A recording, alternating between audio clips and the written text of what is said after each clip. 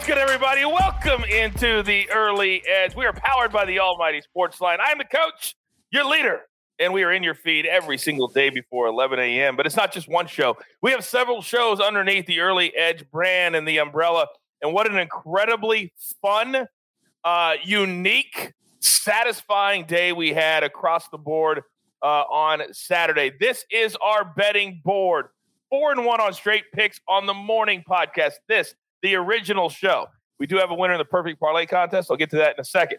Then in our Belmont Stakes episode, our guy Gene Menez not only hit the winner, he hit the superfecta, which is the first 4 horses in a row. He hit that too. And then in MMA last night, we were 3-2. It was profitable.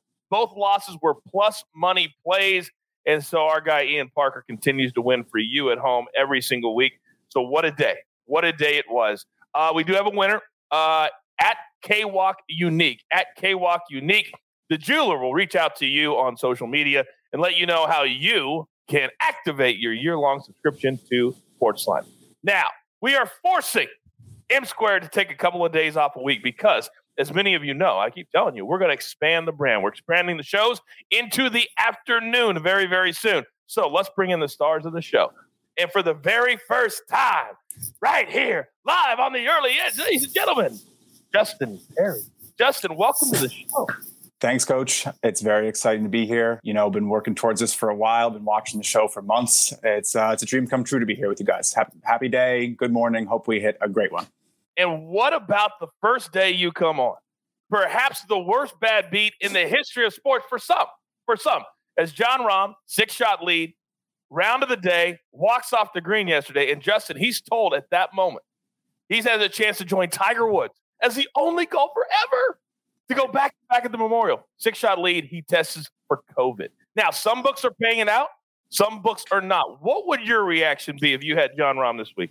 Oh, man, I hope that my book is one of those books that's giving me my payout. I mean, he was on top of it, 54-hole record at the Memorial, and yet he has to be told right as he's leaving that it's done, that he's not going to get the trophy, that none of the people who wagered on him or supported him are going to be seeing any of that victory. But you know, we got lucky. Our friends over at William Hill are one of the great books that are paying this bet out. So, you know, if I'm sitting there with a losing ticket on that, I'm pretty frustrated. But I know that I play at William Hill, so I'd be good to go. Yeah, William Hill had a $3,000 bet at 12-1. That was one of the ones they paid out. They paid out everyone. Other books also doing the right thing. You know, FanDuel, DraftKings, PointsBet that I've seen so far have been paying out. Some Vegas books have not paid out. You know, the rules state once a guy starts the tournament, It's action. It's unfortunate for those bettors who were with those books. John Rahm was heavily played not only for the win because he was the betting favorite as the defending champion, but in a ton, including myself in head-to-head matchups. So a little disappointing, but it's the way it goes. That's the new normal, and that is a possibility. We talked about it months ago that this exact thing could happen, and it happened in one of the biggest events of the entire year. All right, guys, storylines that could affect the betting lines today. Maestro, what do you got for us today?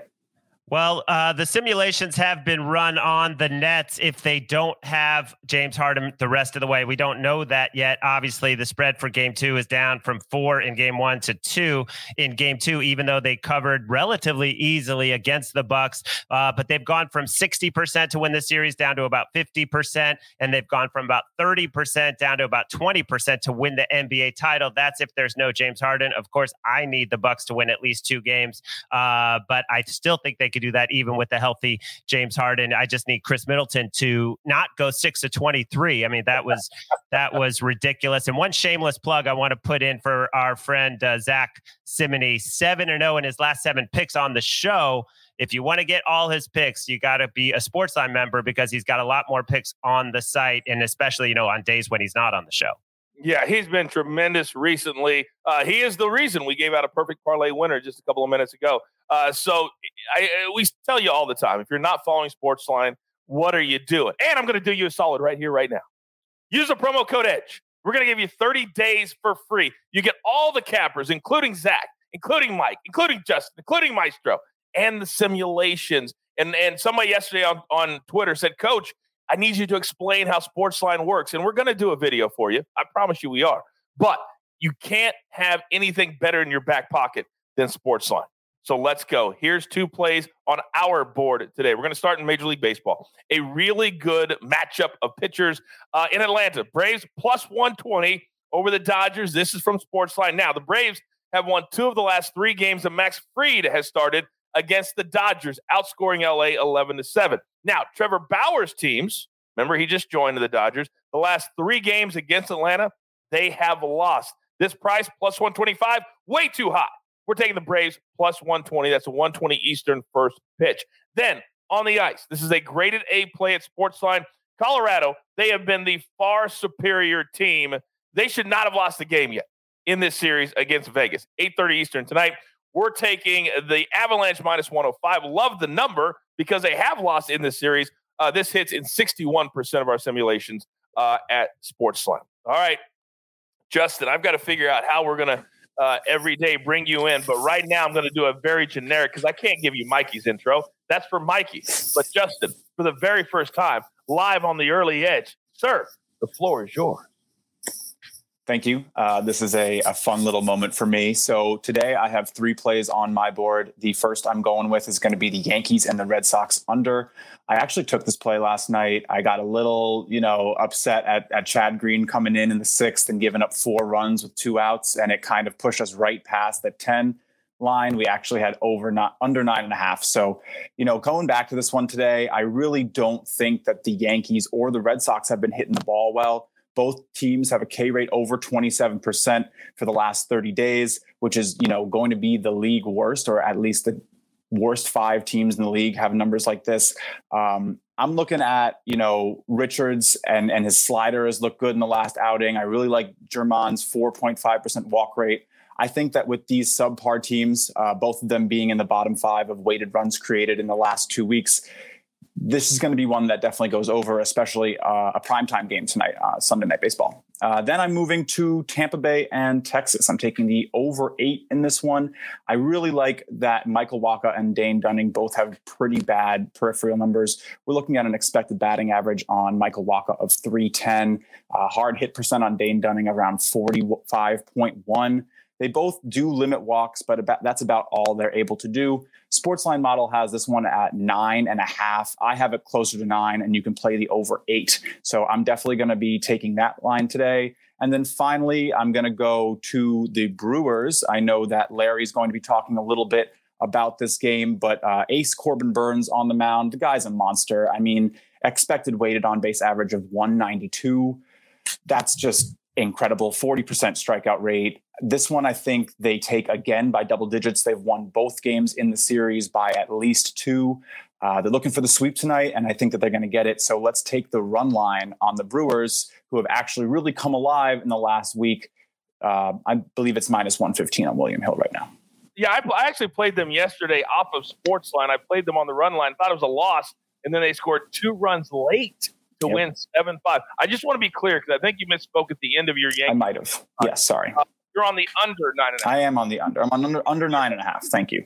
Okay, I just want to be sure. Okay, we're on the under 9. First day jitters, It's okay. It's okay. You'll loosen up as you go. Yeah. And trust me, the people who watch this show, if you win, they don't care what you sound like. I promise you that. Maestro, it is great to have you back. Saturdays are just not the same without you. But we understand you got to have a day off. What do you have for us today, sir?